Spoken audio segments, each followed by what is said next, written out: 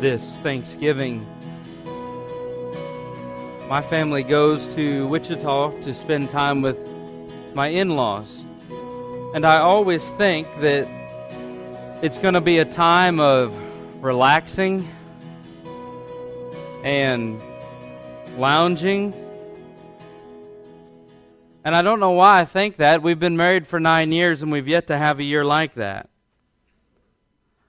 And I get to the house, again, thinking just be some good quality couch time, watching football, small talk with the guys, and a little small talk with the ladies.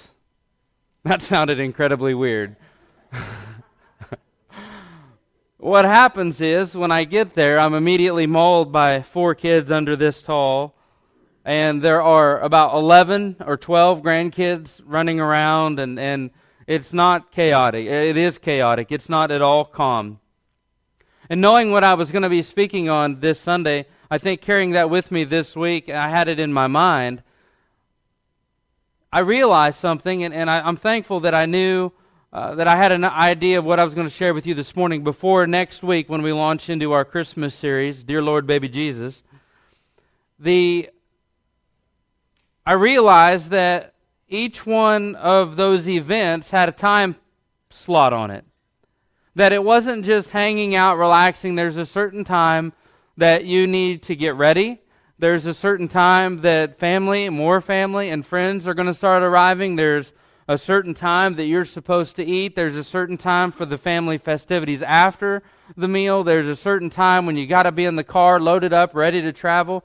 And I was just kind of thinking, and it really rolls over into this morning, is that really, if you think about it, every part of our life is really dictated by the clock. I mean, every part of our life we have some type of a relationship with the schedule and with the clock. And then I really started to think about this. That and I'm not suggesting that that's a bad thing. It helps keep us organized. It helps keep us motivated oftentimes. And it helps keep us on track and helps keep us accountable. But one of the things that I thought about, especially in relationship to this morning's message, as I'm sure you're already opening up to Romans chapter 13, is at least in my life, it seems like every area of my life is somehow related to time and urgency of time. I've got to get somewhere at a certain time. I've got to be ready at a certain time. I've got to have this turned in at a certain time. And I started thinking, so many parts of my life, if not every part of my life, is so dependent on the urgency of time except one. And it seems like the one area of my life that is not so dependent on the urgency of time is my Christianity. Now, what I mean by that is this. I knew what time I needed to be at the church. I knew what time I was expected to be there. I knew what was expected of me this morning. I knew what time I needed to have everything ready. Jason knew what time he needed to have everything ready for the worship service. We understood what the expectation was. So we challenged and we rose to that challenge to meet those expectations. I knew what was expected of me this week and this weekend with the family. I knew what time I needed to be ready. And what surprises me so much is that in my Christianity, in my walk with Christ, even though I might have dictates of time in every other area, sometimes I I forget that my walk with Christ also ought to have, at the end in my mind, is that reminder that there is coming a day. I don't know when it is. I know there is coming a day when I'm going to see Christ. And I know that there's coming a day where He is going to return. And in light of that biblical truth that I am going to someday meet Christ, someday I'm going to stand before Him, someday He's going to return, someday He's going to rapture the church, though I don't know when it is, I should live my life under the dictates of that truth. If I really believe that I'm going to meet God someday, if I really believe that He is going to return, then that ought to change my current conduct. The understanding and the grasping of that truth, or better yet, being grasped by that truth, That understanding of a future truth ought to change my current conduct. And the apostle is writing to the Romans. We believe that they were Christians. And as he's writing to these Roman Christians, he's sharing something with them in chapter 13, verse 11. And I wanted to spend this morning talking a bit about what he's telling them. He's telling them to wake up. And can you imagine how embarrassing it would be if you were going to have... How many of you had family and friends coming to your house? How many of you were hosting a Thanksgiving event? All right, all the rest of us were at your houses. Okay, so you had all of these people that were coming. What would have happened had you rolled over and looked at the clock and rubbed your eyes and it was 12:30 in the afternoon? Doorbells are ringing, and you go down in your flip-flops and your jammies and you open the door and there's the family and you don't have the food ready. It would be embarrassing because you weren't ready. And I believe that the apostle is writing to the Roman Christians saying, wake up, you're asleep. You've overslept.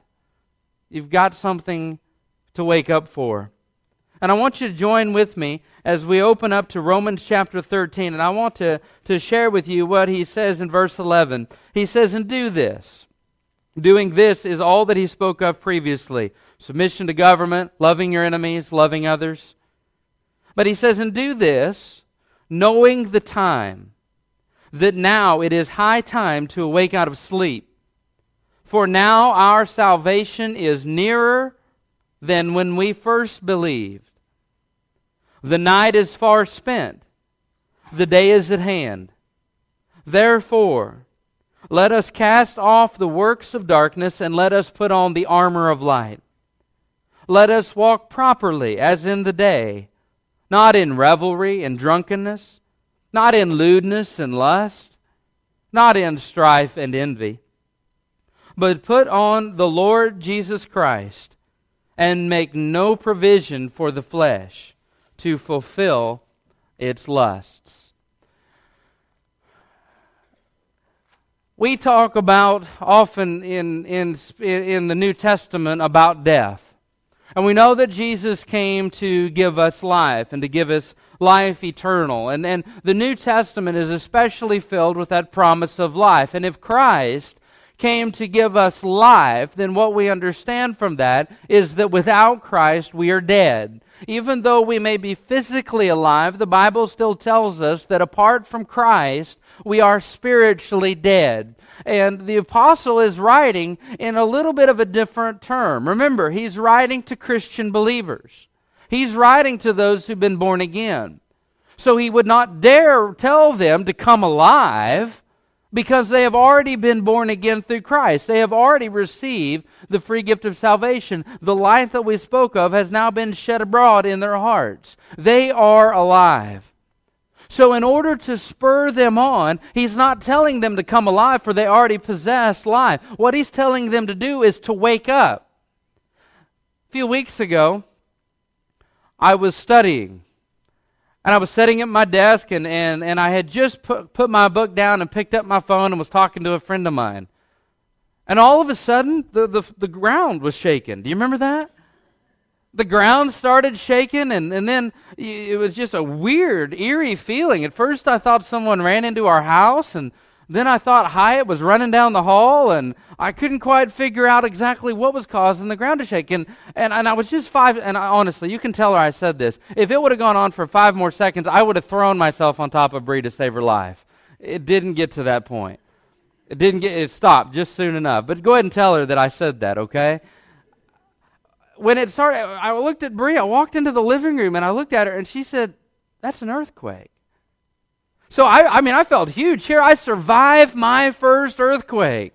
I felt like a champion. So I come into work the next day and I'm talking to everybody. I said, "Hey guys, I'm a survivor. I survived this earthquake. My family, we survived this earthquake." And there were people that didn't know that there was an earthquake.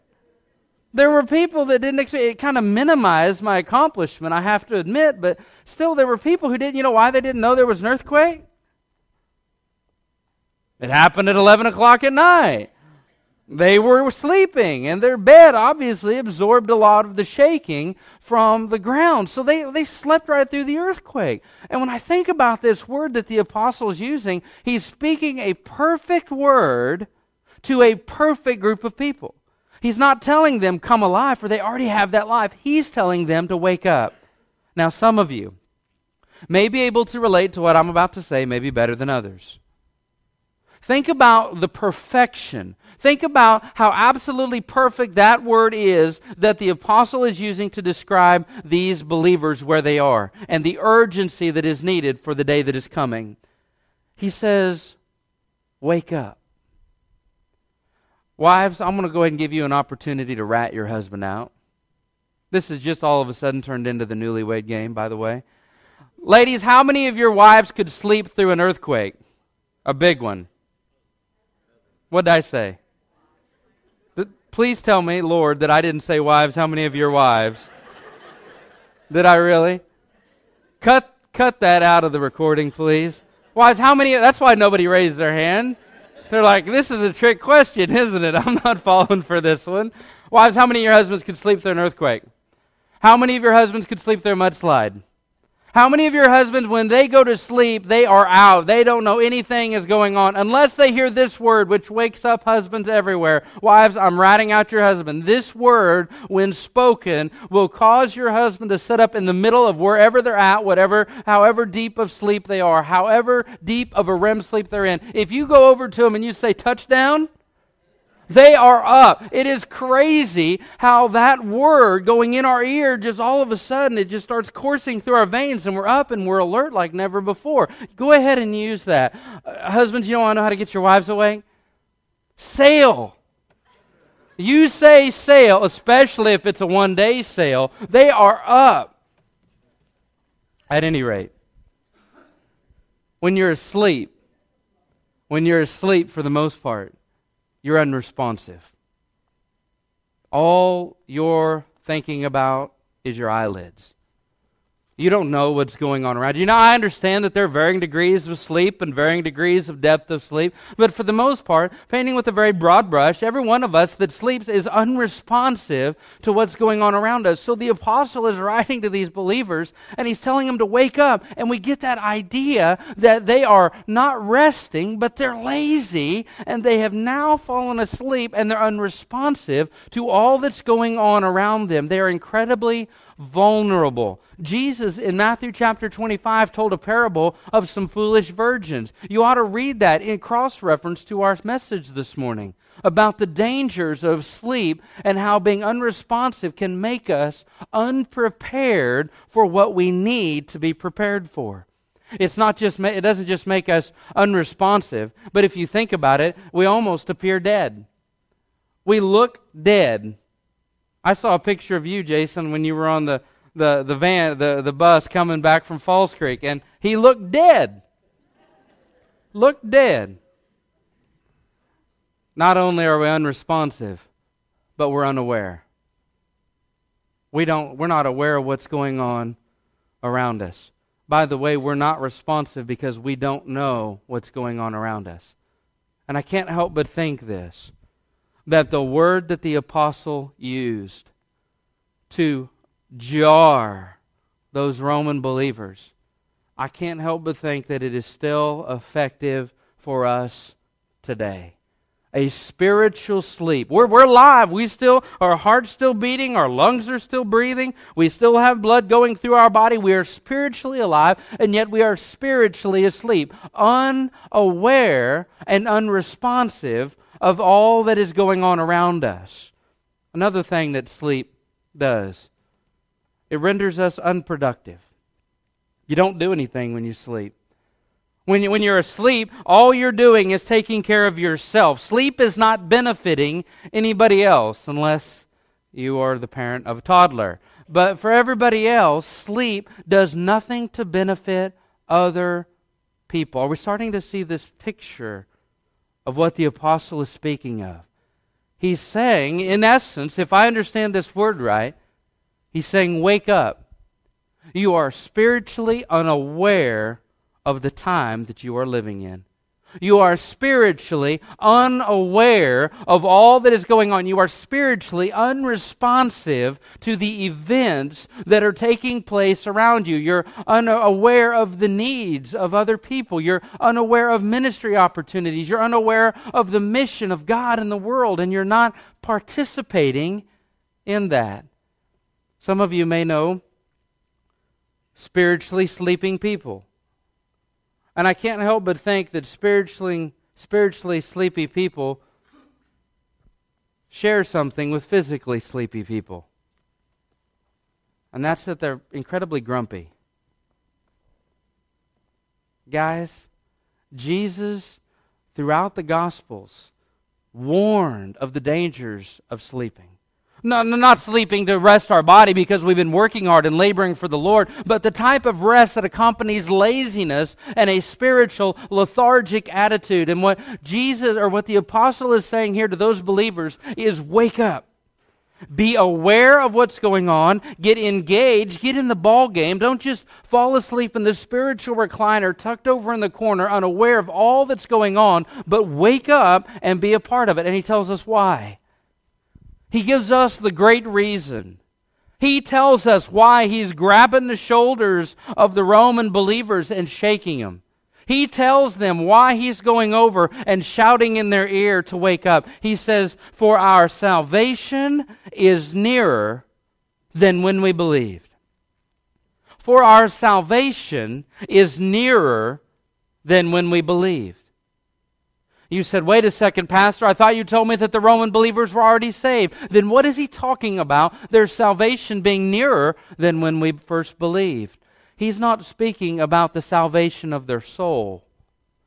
He's speaking about that day at the imminent return of Christ, when they will be saved, rescued, redeemed in full from this world, from this body, from all things corrupt, evil, and falling apart. What he's saying is, wake up. Your master is coming at any moment. Let me remind you that the imminent return of Christ is both imminent and unknown. Imminent meaning it can happen at any moment. Unknown in that nobody knows the day or the hour of the return. God knows His creation well. There are many that speculate that they know the day or the time or the hour of such events. But let me tell you, knowing our human nature like we do, what do you think would happen if God would have revealed the day and the moment of His return? We would have lived awful, immoral, corrupt lives up until the very last moment. The imminent return of Christ is not to trick or to catch any off guard. We're to be on guard the entire time. It's because God knows our nature. The apostle tells them to wake up. Maybe spiritually, God down in our heart is shaking us, is jarring us with the words of God, with Romans chapter 13, to say, you know what? You are spiritually unaware of what's going on. All you're focused on is yourself, just like in sleep. You're not thinking about the needs of others. You're not thinking about the global mission of Christ. You're not thinking about serving His name for His glory through the local church. You are just wrapped up in yourself. You're unaware. You're unresponsive to what's going on. You're grumpy. Maybe that's what God is saying to you. And maybe in your heart you realize this morning, I'm not dead. I'm spiritually sleeping. This is not a rest.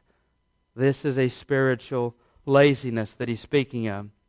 Well, after we wake up, I would like to say that the next first thing we do is clean up. But everybody knows that for many, the next thing you do is get the coffee, right? So since there is no picture of a spiritual coffee in this text, I'm going to have to skip over to the next one. The second thing, after we get up, we get cleaned up. Notice what he says in verse 13. Let us walk properly as in the day, not in revelry or carousing and drunkenness, not in lewdness and lust, not in strife and envy, but put on the Lord Jesus Christ and make no provision for the flesh.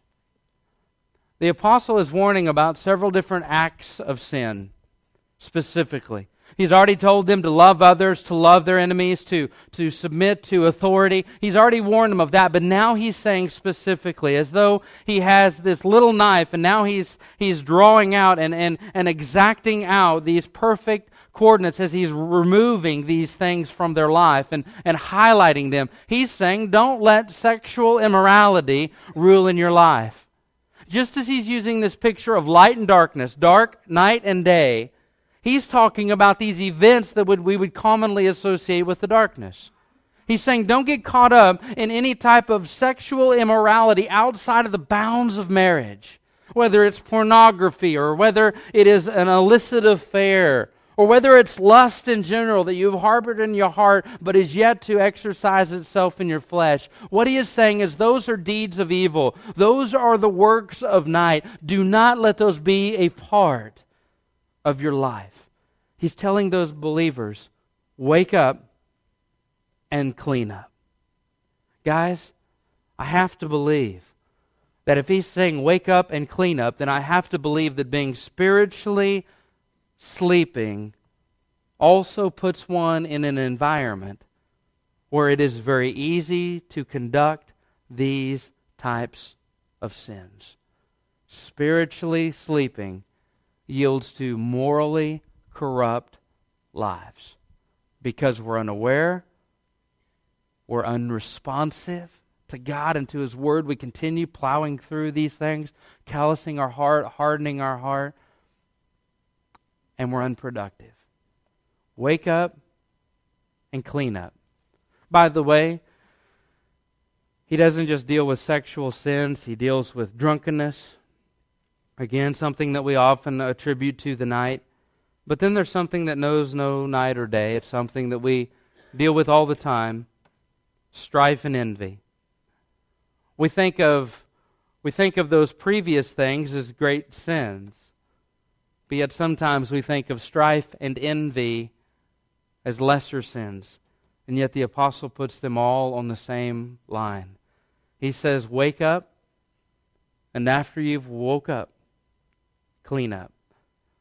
Take a spiritual shower, confess, repent of those sins that are a part of your life. Now he's speaking to the Romans.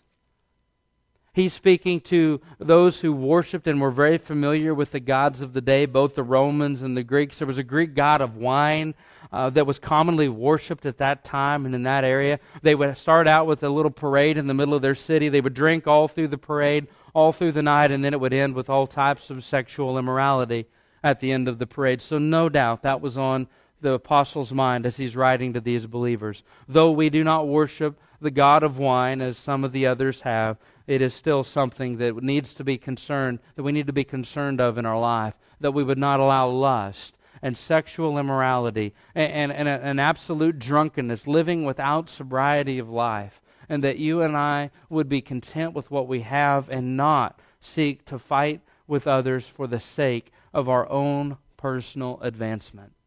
He doesn't just say to wake up and clean up. But after you get out of the shower, the third thing you do is you always get dressed. So now the apostle in verse 12. The night is far spent. The day is at hand.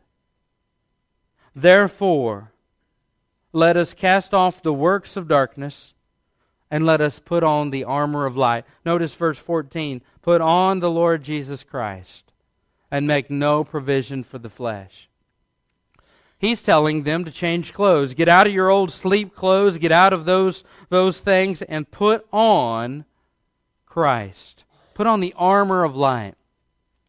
In John chapter 11, we have truly a remarkable miracle.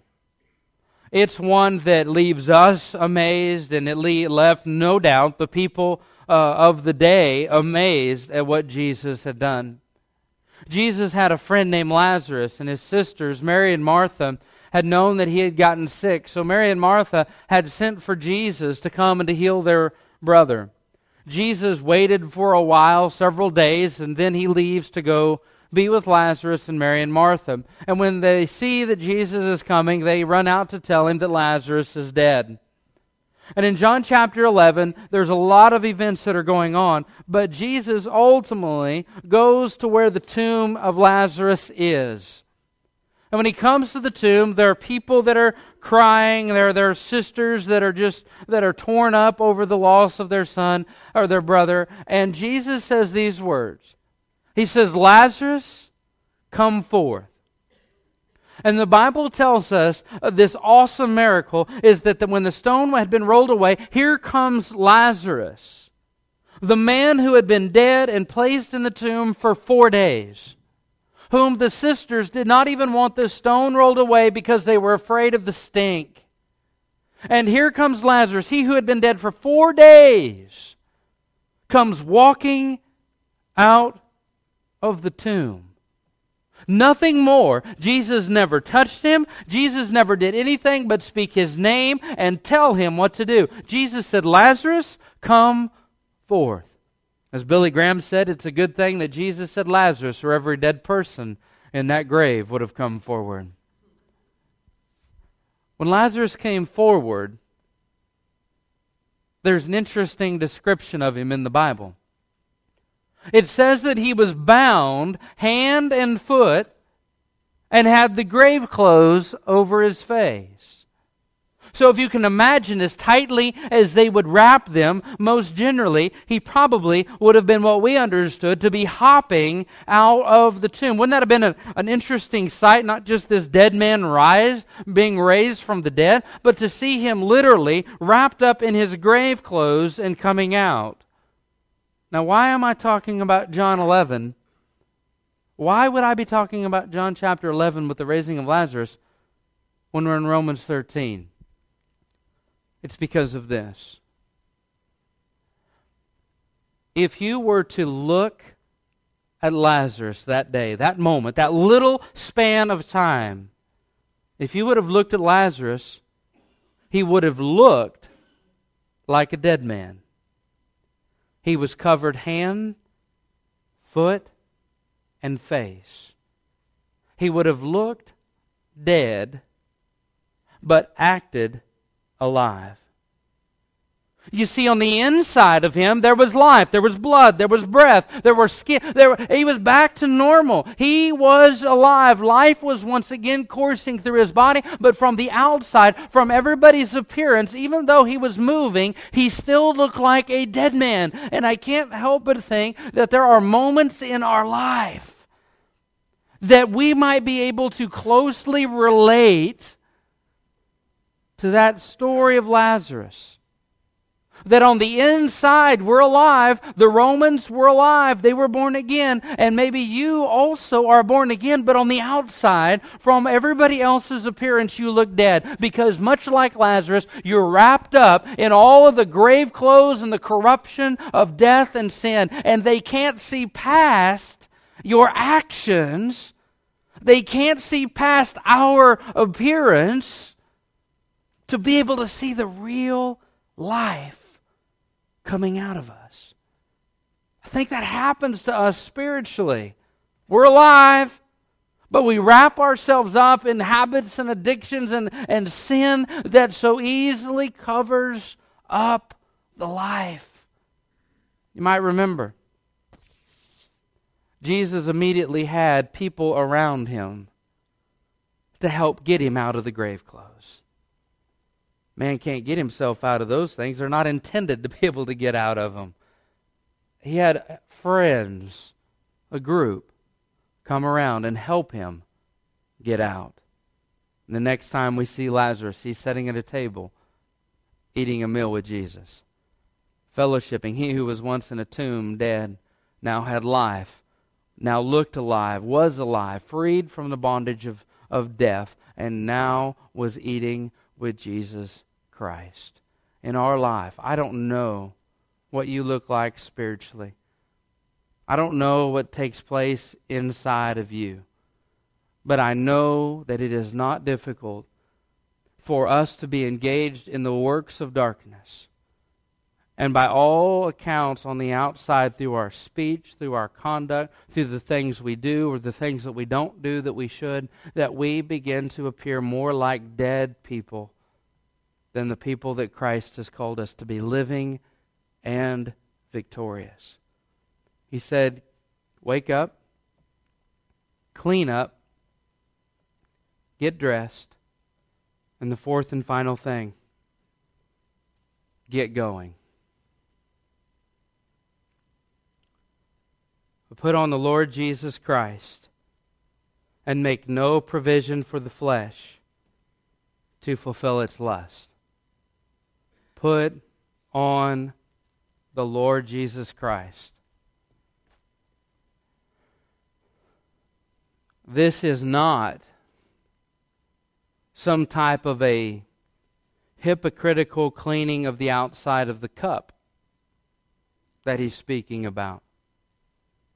He's not talking about cleaning up the outside while the inside is full of rottenness and spiritual corruption.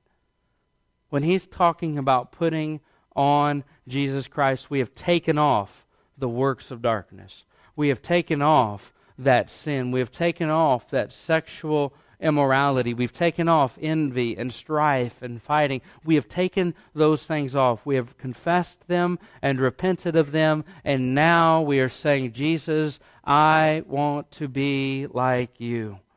This is not just a dressing that goes over the outside. This is an actual visible display of what was always on the inside of the believer in the first place.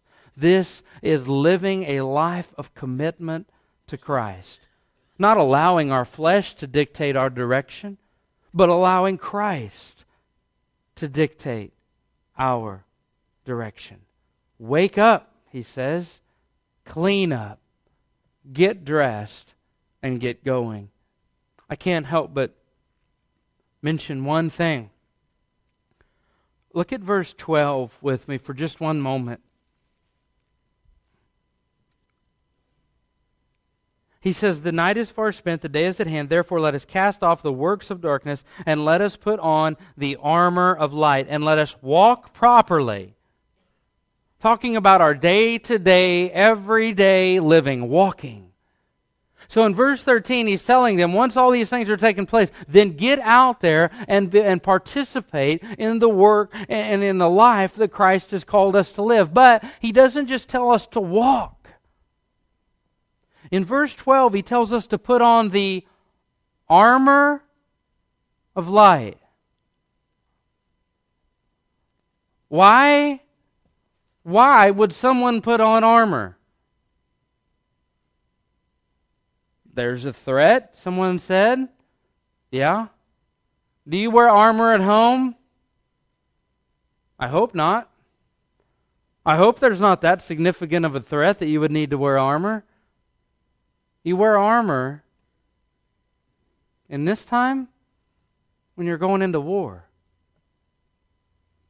And I believe what the apostle is telling those believers is to wake up spiritually, clean up spiritually, get dressed, take off the old clothes, put on the new ones in Christ, and get going. Get going where? Get back to the battle at hand. Continue as a soldier of light. The glory of God. Light and glory go hand in hand in the New Testament, especially at the time of Christmas. The light of God and the glory of God go together. What he's saying is get up, get cleaned up, get dressed, get out there, and be a part of the work of God for His glory. Do battle. The Bible speaks so often in the New Testament about us being soldiers of Christ, about us having all of the armor of God, about us being called into this service by Christ. He is telling us to get out there and to get active in accomplishing the work of God throughout all of the world. Be victorious soldiers. He's not calling us to be spiritual couch potatoes. He's calling us to be spiritual men and women of integrity that reflect the glory of God and that do the work of Christ. If I'm a spiritual couch potato, I'm not that person. Now, why do we do all of this? What is the grand reason to wake up, to clean up, to get dressed, and to get going? What am I going for? He says, for now is our salvation nearer than when we believed. Why get up? Why care about what I'm wearing? Why care about the filth that I'm living in? Why be active in something that is... Why be active in spiritual warfare? He says, because your King is coming. Isn't it funny?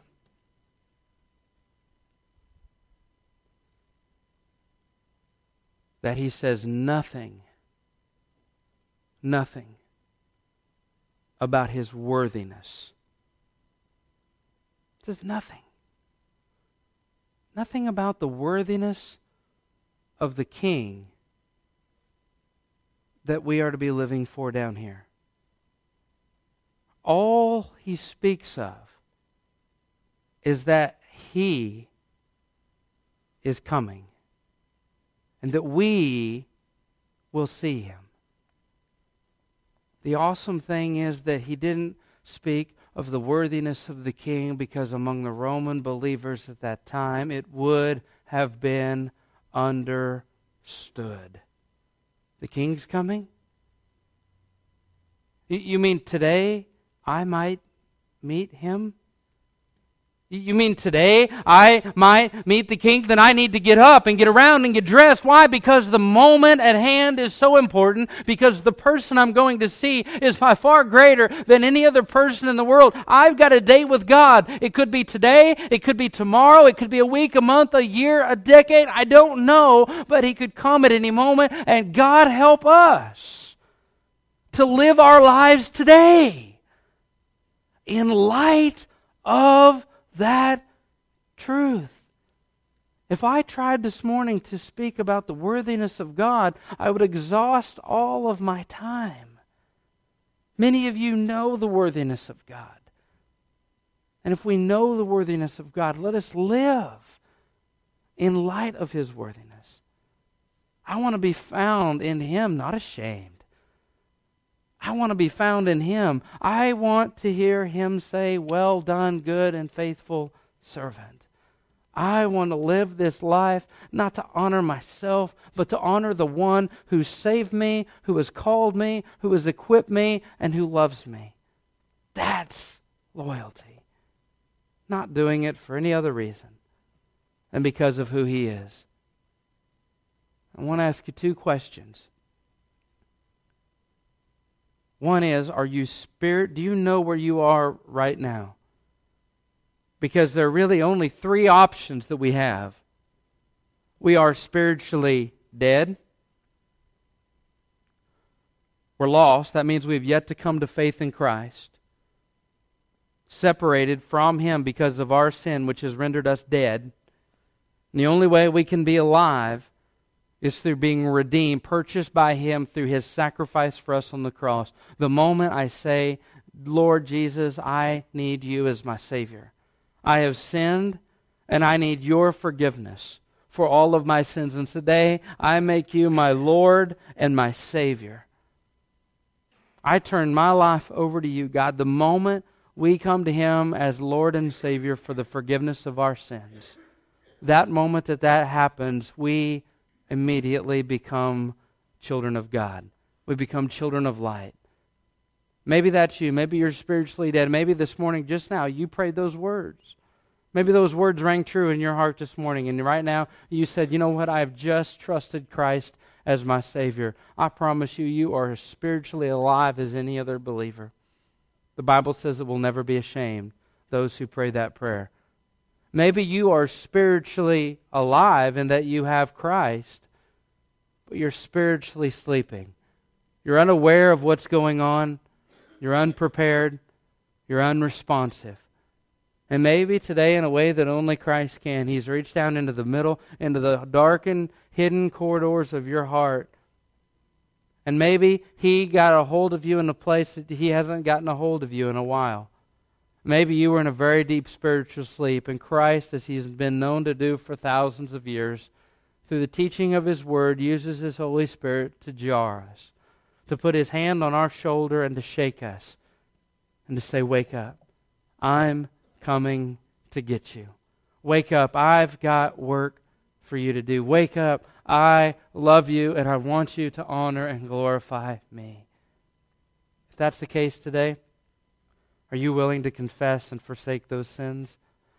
Are you willing to leave those old, corrupt pajamas aside and say, Lord, I dedicate myself today to walking with you. Today I'm taking these off and I'm putting these on. Maybe you are spiritually active today.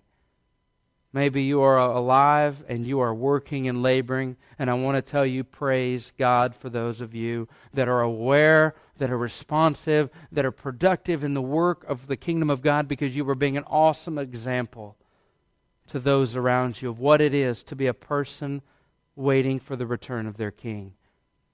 We're going to have a response time. And maybe God, I believe God, we've prayed for God to do a work in our hearts. A work of repentance, a work of salvation, a work of decision that He's called you to, and maybe you know exactly what it is, and maybe God has called you to make it public. Maybe you come up and you say, you know what, today is the day that I am putting on Christ. Maybe today you say, God has put on my heart to join this church and to be a part, an active part of what He's doing in this community in the world. Maybe you say, I've never been baptized, and God has placed that on your heart, or any of the other myriad things that God could be communicating to you right now. Will we respond to them? If He's woken you up for this, don't stop short of participating in His work. Father, I thank you that you still give life. I thank you that you still wake us up from our spiritual slumber. Father, forgive us. Forgive us, Lord, for our spiritual sleeping that we often fall into, and that we do drift off to sleep at occasion. And Father, I thank you that you have woken us. I thank you, Lord, that you have spoken words, Lord, from your Bible, from your holy word, that have the ability to affect our heart and to change our lives today.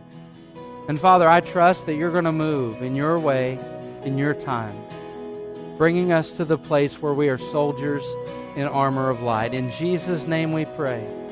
Amen. Stand this morning.